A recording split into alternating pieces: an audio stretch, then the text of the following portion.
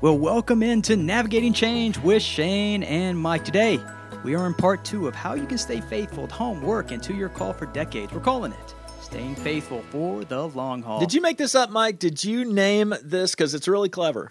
Well, I did. I went ahead and just said we. We. I like it because you said we are calling it, and I'm sitting there thinking, I didn't know a thing about it. I know. That's why I was hoping it was pretty good. Because if I said we and you were like, that was terrible. Then Right, like, oh, right. That's not good. But you did write the blog. I did write the blog, but we didn't really title it, right? We didn't. No, Mike titled it. But I think it's a pretty good title. I mean, it's not particularly catchy, but it is informative and clear, right? It's informative. What was the title again? I already forgot it. Yeah, staying faithful for the long haul. Oh. So you make it a little more interesting how you say it. I like staying that. Staying faithful for the long haul. Oh, I like it. See, people are more interested when they hear it like that. I think you've become a master of voice inflection.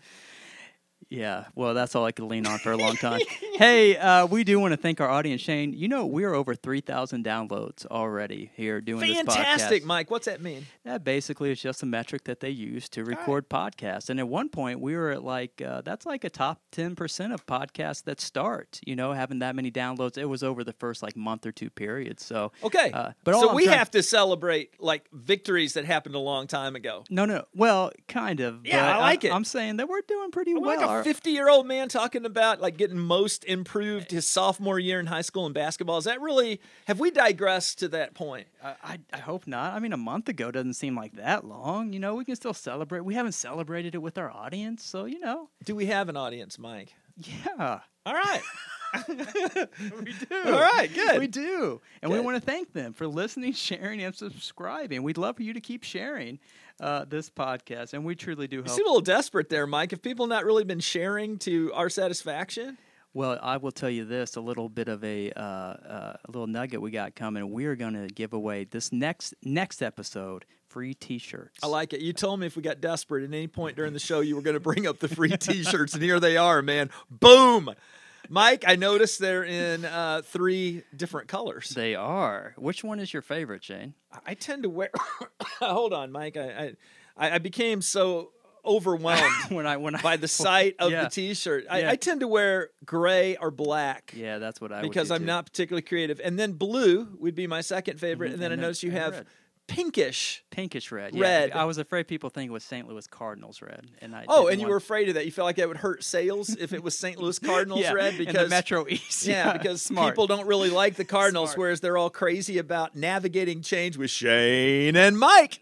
Is that kind of the way you got it figured, Mike? I still have a lot to learn. No, but these are some really cool T-shirts, and we'll tell you about it next time. It will be simply just sharing the podcast, and we'll get you to a website. Cardinals red, Cubs blue. And gray is the color I would probably wear.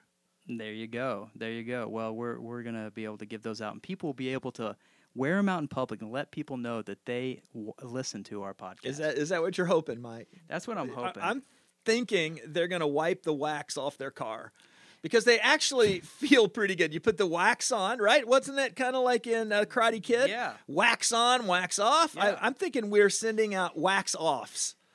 Yeah. That's very good. Well, Shane, I would like to transition. I'm having a hard time with it, but I'm just going to say I was on the internet recently, and I love being on the internet. You love the internet. Yeah, and I found this Google question machine that gives random questions and facts. Okay. Was it in a subcategory of things you will find in hell?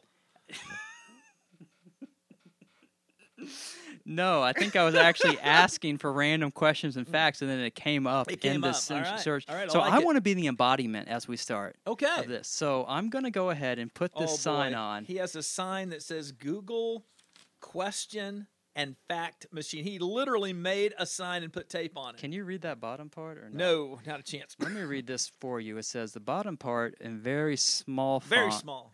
And it says, Google is not an official sponsor of Navigating Change with Shane and Mike, but then there is an ellipsis, and then it says, yet. Oh, I like it. Yeah. You Was never that know. a disclaimer that our attorneys Yeah.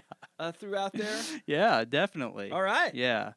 And Because we've had some problems by suggesting that people may be our sponsors because they don't want to be associated with the show. So we have to be pretty clear about offering distance between corporate entities and our show that we might just mention. Yeah, but we don't want to, put it out of the Realm of question. possibility. Realm of possibility that All right, we I actually like it. might bring them in. Okay, here's what I'm going to do. I'm going to give you one fact, one yes or no question, and one true or false question, okay? Yes, false. Can we move on? No. All right. All right, here we go. Fact one. You just got to be amazed by this. I am already. It is impossible to hum while plugging your nose and your mouth. I just tried it. I know. I'm going to say true. Okay, well, yeah, it's a fact. It was a fact. So everyone who tried, go ahead and try it wherever you're listening to. Told you couldn't do it. Fact one, mind blown. You're trying or you're going to I'm hurt still yourself. All right, yes or no? This is really they're true or false, but I just wanted to Break do it this. up. Can newborn babies shed tears? Yes. Newborn babies, the answer is no. The They answer's- don't shed tears. Tear Because they ducts. cry tears. They don't shed them. Like dogs shed a coat. Is that what we're talking about? No. So technically newborn you're babies right. Don't shed tears. You should have been a lawyer. Well, then I could make a living offering disclaimers between corporations and the Navigating Change show. Hey, tear ducts don't fully develop in infants until they are 3 months old, Shane. So tear ducks, Yes. which are a variety of duck, like a mallard, a wood duck. These are tear ducks. So I think a mallard is an Anis platyrancus, as I recall, from the genus Species. Do you have any idea what a tear duck would No, be? and you know what? I hear it lives in water. This is actually still going better than I thought it would.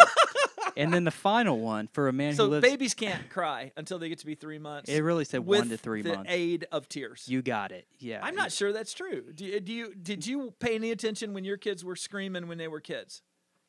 And did you notice at what point did tears come out of their eyes? No, I was terrified when Nora started crying the first night. Absolutely terrified. I never heard her scream like that before. So I just kind of gave her to Because you Valerie. weren't raised in the woods. If you've ever heard a barred owl, I feel like we're getting closer. All right. Hey, speaking of the woods, true or false, trees explode from freezing? I'm going to say true. Oh, that's very good. And it's a little bit of both. But cold weather will cause some trees to explode by freezing the sap, creating a sound like a gunshot. Yeah. We have that happen. I live in the Really? middle of the woods. Yeah. And we moved in the wintertime, and we have heard this. And it just sounds like a gunshot, and then something falls from the tree. But I have heard trees explode, and Are then you pulling the my limbs leg? just fall. No, I'm not.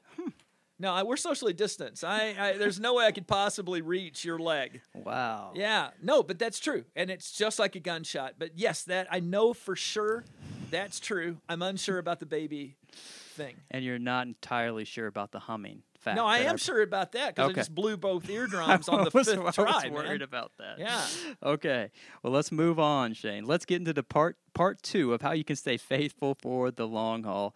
Now, these points originally come from a blog that Shane wrote called 22 and a half Things I've Learned in 22 and a half Years in One Place. You can find that blog post and more at RevShaneBishop.com.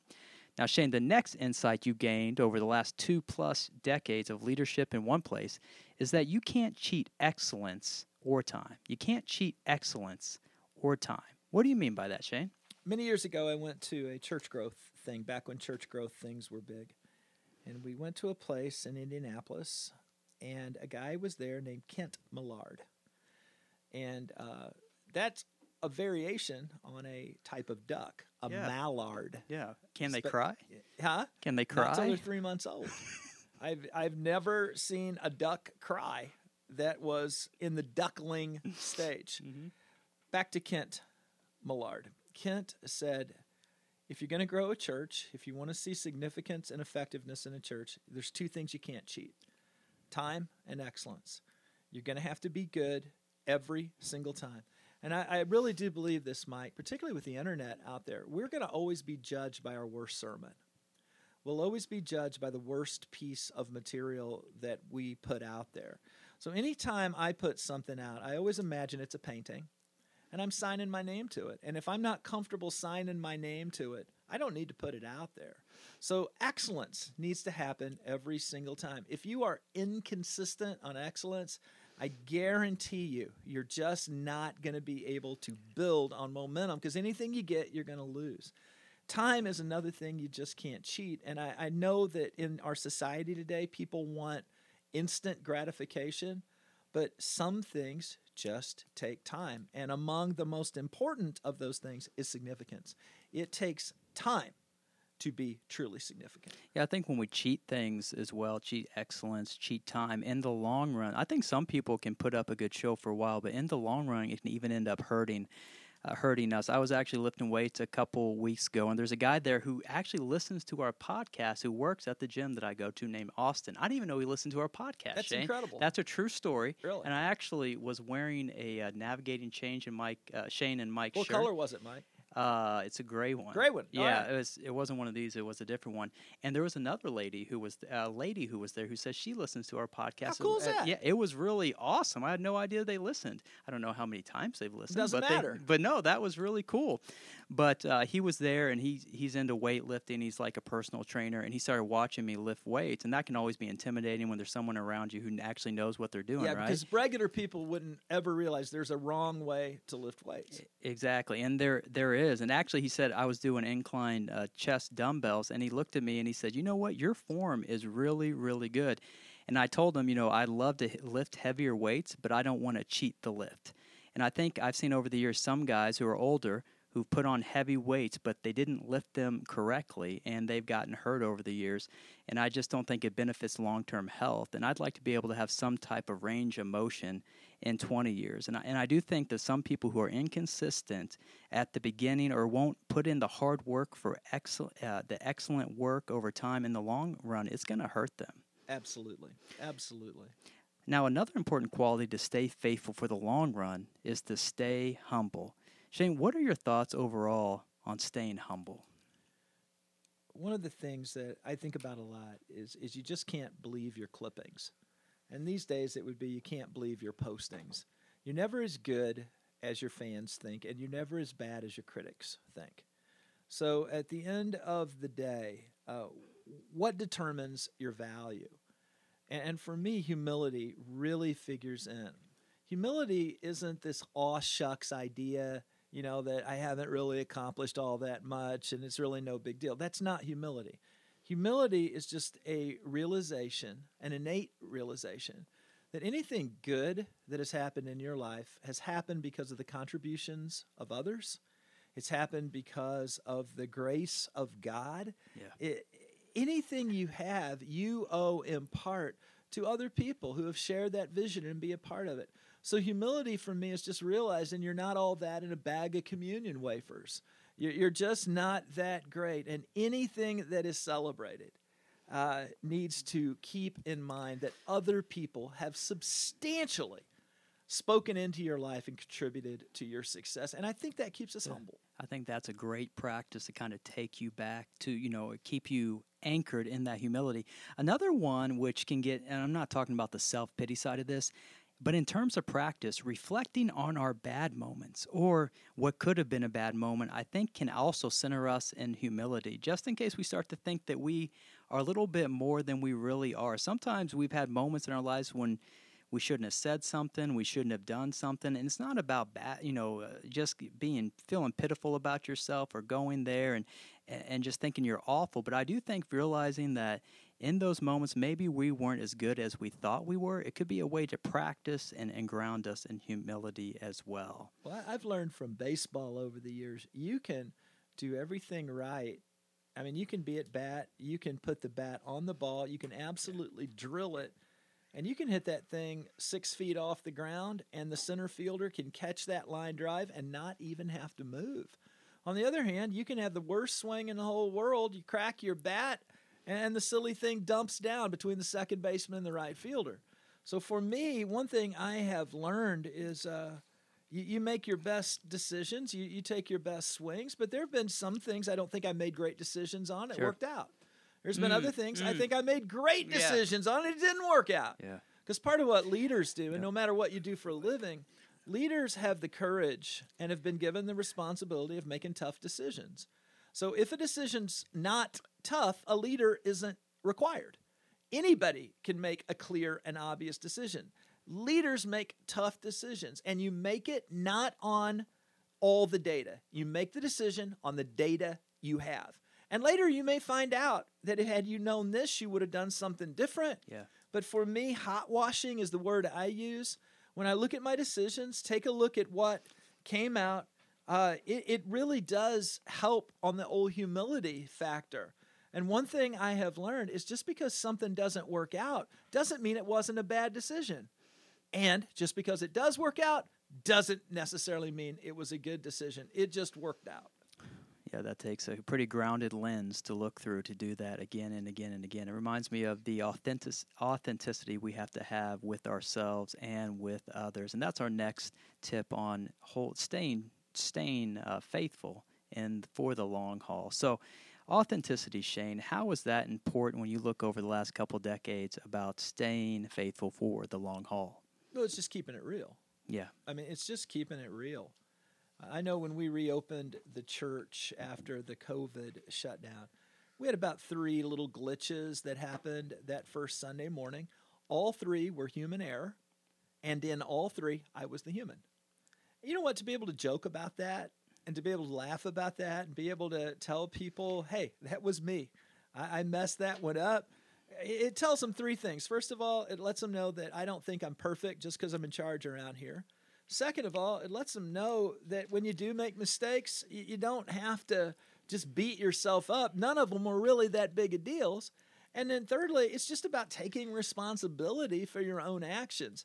I think when you start doing those kind of things, particularly as a leader, as a husband, as a wife in a relationship, when you take responsibility for your own actions, I think the level of authenticity just goes up and up. And the more you keep it real, I think the more valuable a thing you have. Yeah, we have to have authenticity, at least splashes of it in all areas of our life. I think older generations kind of understand how to do that. Younger generations, Shane, as you know, especially the millennials, they want this authentic thing in like every area of their lives in a way that just isn't really helpful to anyone but themselves, it seems like a lot of times.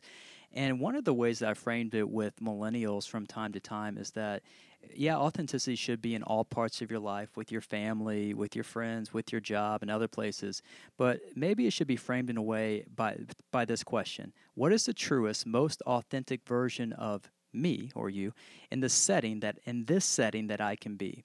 So, for instance, there may be authenticity at home, and work may look much different. Let's say you're at home and you're the ultimate decision maker for, yourself or for your family. Maybe you're good at making decisions. Your family needs you to make decisions. It's a big part of your family identity, and that is authentic to you. You love it. You're affirmed for it. Then you go to work at a job where you're mid-level. You're on a team with a boss who maybe has a boss who has a boss. You never know. At home, you might have an authentic version of you where you're the number one decision maker, but at your job, you're not going to be that ultimate decision maker. So then you got to think, what does it mean to be authentically you in that setting? And maybe that means to take a lead on a project where you can make more decisions, or maybe you can't be the authentic version of you that you want to be at that job, and it's time to find another one. But I do think asking, especially maybe for the millennial side of the generations, asking what part of you can be the most authentic as possible in a setting can help. I love that, Mike. The other thing I think about sometimes is our emotional connections with authenticity. For example, I don't think authenticity in and of itself is always the most treasured of all things. So let me just give you an example. Let's say that you are genuinely a weak sauce, negative, whiny sort of person. Well, to say, well, that's the authentic me. I'm just being myself. Well, what if you just, suck swamp water with a straw as an individual? Being authentic and saying that's authentic can really be a cop-out. It says I'm not going to work on me. How I affect other people, that's just their problem. And I think it can really be a form of selfishness. So for me, authenticity is a part of that, is just living into my best life. So I wake up every morning and I make a decision. I'm going to have a good day today. I'm going to be in a good mood today. I'm going to make that decision first thing. So if I don't feel real great and somebody says, how you doing today? And I say, great. Is that being inauthentic? Not at all. It's leaning into the authenticity that I truly believe God has created for me. So I don't think this idea of authenticity meaning we're just going to be weak sauce all the time, is what I'm talking about here. What I'm talking about is authentically embracing the person God created you to be and refusing to settle for anything else. But it's also about taking responsibility when you don't get it right. And saying that you're basically saying not to ignore the problems that are there and reframing them. And that's our next tip today, is to don't ignore the problems. When we think about staying faithful for the long haul, don't ignore the problems. Shane, how has that helped you? How have you learned that over the years? I had a friend a few years back I went to high school with. He became kind of a medical scientist kind of guy. And, you know, when you go to the doctor and you urinate in in like a container and then you hand it to someone, he would be the guy you would hand it to. Mm-hmm. And then they would do analysis to see what was in there and what showed up. And he told me about 75, 80% of the time, whatever's wrong with the person is going to clear up on it by itself. But he said the other 15% of the time, 20% of the time, he said it's going to require intervention. Well, I have noticed in my life, Mike, that probably 75, 80% of crises self-correct with or without intervention in 48 hours. They self-correct. But you know what? What about the other 20%? Those are the ones you got to really pay attention to. Yeah. You know, if you just got a headache, that's one issue. If you got a headache for 3 weeks, that's one issue. But if you got a headache for 1 minute and you got a brain tumor, that's a very different kind of issue. You don't want to ignore the problems. You've got to keep an eye on them. You got to stay steady in it. You can't think every time you got a headache, you got a brain tumor. But you do have to pay attention to what's going on around you, and then you have to consciously decide, how am I going to deal with it? But you can't just stick your head in the sand and assume that 100% of problems self-correct, because they don't. I've also heard you say that they're kind of like weeds in a garden. Most problems are easily corrected if you catch them early. And I think when weeds are not taken care of, you know, what I've found is that they'll turn into trees. Absolutely. And if you think about marriage for a moment, I know for me and my wife, if we have a disagreement, we don't talk about it, it starts to build. That's right. But if we talk about it, we communicate about it, it's like a small weed and it just can be pulled out pretty easily. It's almost like it's surrounded by loose dirt. Also, you know, you never know what you'll find when you're pulling up weeds. We have some pine trees by the house we're in, and they are always growing weeds underneath them. We can't use weed killer because we're afraid we're going to kill these trees. And my wife and our daughters are actually the ones who pull up the weeds. A couple of years ago, when they were pulling up the weeds, Valerie actually found an old diamond ring under the trees. And I think sometimes when we're doing the dirty work, sometimes we do find treasures. Maybe we're proud about how we dealt with an issue. Maybe it's just about us in a positive way, like, wow, I really dealt with that issue pretty well. Or maybe we see how a friend or coworker deals with a stressful problem in a very positive way. Or maybe we just see how resolving one problem cleared the way for a great new idea or future. Pulling up weeds is labor-intensive and no fun, but every once in a while you might find something great about yourself or others when you don't ignore the problem. Okay, so I'm interested in the ring. Yeah. So you found a diamond ring underneath the weeds. This is 100% true story. It's 100. incredible. So Yeah. Did you take it and get the ring appraised? We did. We got it appraised, and it was appraised. We did it at two places. I think it was appraised for $1,100 that we could get the money for. Right, so that's not really, if that's an appraised, we got $1,100 They from were going to offer you $1,100. Yeah, we got $1,100 for it. Wow. And then, so both the guys seemed really honest with us. I think they said they could sell the diamond at least for $1,600. They actually said, this diamond is so nice, you may just want to make a ring out of it, but we think the ring wasn't lost. We think there may have been a conflict in a marriage. It's just where it was at. And maybe somebody buried it. Or maybe someone buried it. But it was long. We actually, and we asked around about it, but it was an old ring. But yeah, $1,100 from that thing. Wow. So it was kind of like you dealt with a problem and you found hidden treasure. Yeah. That's the metaphor, yeah. So there you go. Does this happen every single time to people, Mike, do you think? No, but I thought it went well for what we were trying to say. Yeah. So did you sell the ring? We sold the ring. All right. Yeah.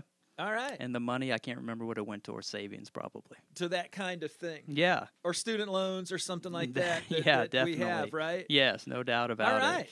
All right. Well, let's go to our final point for staying faithful for the long haul. It's the play for the long game. Play for the long game. Shane, how do you play for the long game? If you were building a house and you decided you're going to bury a diamond ring, and do you feel like I'm already off just a little bit here, Mike? I think I've lost you. All right, that's all right. If you were building a house and you knew you were going to live in the house your entire lifetime, and you envisioned that your children and your children's children would live in that house, you'd build it one way. You'd build it really, really well. You'd build an incredible foundation. You would use huge timbers in that house. You would build a quality house. If you thought you're going to live in that house for 10 years, you know what? You might just have somebody come up, build that house in 90 days, throw it up there. You're going to get your use out of it. You sell it, and you just move along. And the fact that it's not the world's greatest house becomes someone else's problem. If you're going to stay somewhere a long time, you better build a good house. You better build a sound foundation. You better make sure that your angles are right angles and that your joists are good and your timbers are big. If you build for the long haul, for the long game, you do quality work. Does it take more time, effort, energy, and finances to build a good house? Absolutely. It takes that to build a legacy as well. If you want to build a legacy, you've got to play for the long game. You know, if someone wants to stay in a relationship or they want to stay somewhere for a long time, I think they have to think about the domino effect of the actions and inactions that they take on others. And for work, I think a key is a person has to know their own job. They have to do their job really well, but I also think they have to have a sense of what other people's jobs are, where they're working. Maybe not everyone, depending on the size of the organization, but I think that they have to have a sense because it builds up empathy for the stresses and strains on others. And Shane, one of the things you do with the staff, whenever we have a big event coming up, and typically that's around worship services in our field, you usually take the entire staff around a week or two before, and you kind of make sure we're all on the same page. And I've always loved that because we start to hear things that we normally don't hear, that would slip through the cracks, right? A couple years ago, it was before our Christmas services, and we usually have quite a few people here on Christmas Eve for those services, and you got the staff together. And what seemed like a simple problem had tentacles that affected the entire organization.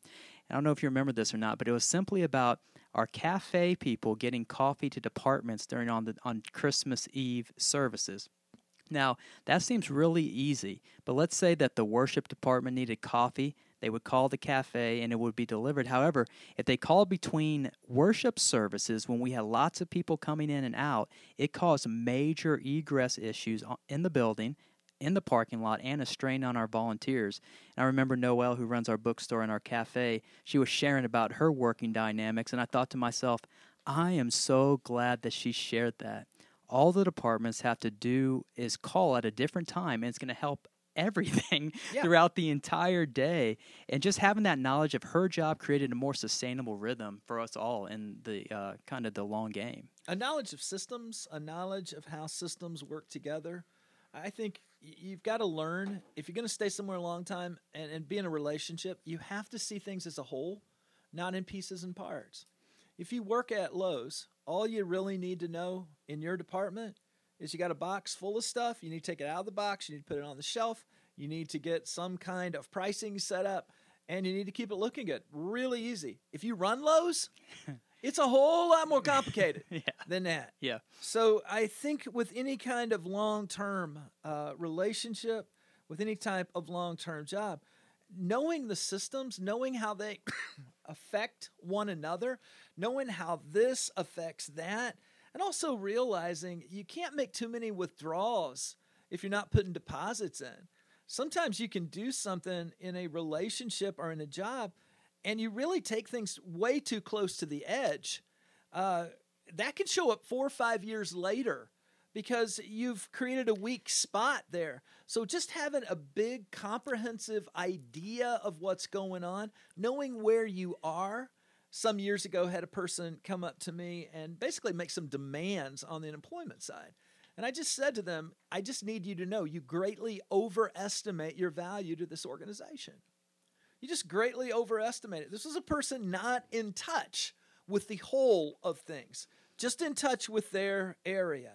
So keeping that long game is keeping the big picture in front of us.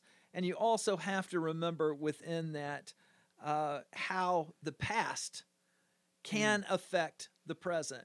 The advantage of being somewhere a long time is that you should have that information. You should know that stuff. Absolutely. Well, Shane, this has been a fun conversation. I hope it's been informative. It feels like it's been. I've learned a lot about ducks, and so that's been helpful. But would you like to share anything as we close up this conversation about staying faithful for the long haul? Long-term relationships are essential in our lives. You may not have a career trajectory where you're going to be one place for a long time, but I will tell you this. If you've been one place for a while and you're still young, before you just glibly move to the next best thing, consider the possibility of staying where you are and creating a legacy. At least consider that possibility. My last story has to do with that trip I made to Indianapolis where I met Kent Millard. Kent was a well-sought-after speaker, highly respected clergy person back then, somebody I very much was aware of and looked up to. I was an absolute nobody. I mean, he wouldn't know me from anybody. And we were in a line, and I happened to be next to him, and he looked and he said, "Hey, I'm Kent." And I said, "Hey, I'm Shane." And he said, "Nice to meet you. Where are you?" I said, "I'm in Fairview Heights, Illinois." He said, "How long you been there?" I said, "I've been here about 10 years. He said, "How's the church done?" I said, "Well, we're running about 200, and now we're running about 600-700. He looked at me dead in the eye, Mike, and he said, "Stay and build a great church." And I felt like that was a prophetic word. And many years later, we were on the jurisdictional episcopacy committee together. And I reminded him of that word, stay and build a great church. And I told him how much that it meant to me. And he didn't remember me at all. I mean, why would you? But that word was so important. So I would just say, if your marriage is tough, stay. Stay and build something great. If being a parent is really tough right now, stay and build something great. If you've got long-term friends, stay and build something great. And even vocationally, just before you think, well, it's just time to move, and I just feel that itch to move, consider the possibility of staying and building something great. I learned from the Kansas City Royals, with the exception of George Brett, who was so great, no one could deny it. The Hall of Fame of the Royals were players that chose to stay. And I think staying is one of the most underrated attributes of success that there is. You've got to stay if you want to accomplish anything significant in life. Well, we truly hope that you are encouraged today. We want to thank you for joining us for Navigating Change with Shane and Mike. We would love for other people to be encouraged by this podcast. You can do that by subscribing, sharing, reviewing this podcast. If you'd like to hear more from Shane or I, visit our websites, revshanebishop.com or revmikevu.com. We'll talk with you next time, and make sure that you keep the change.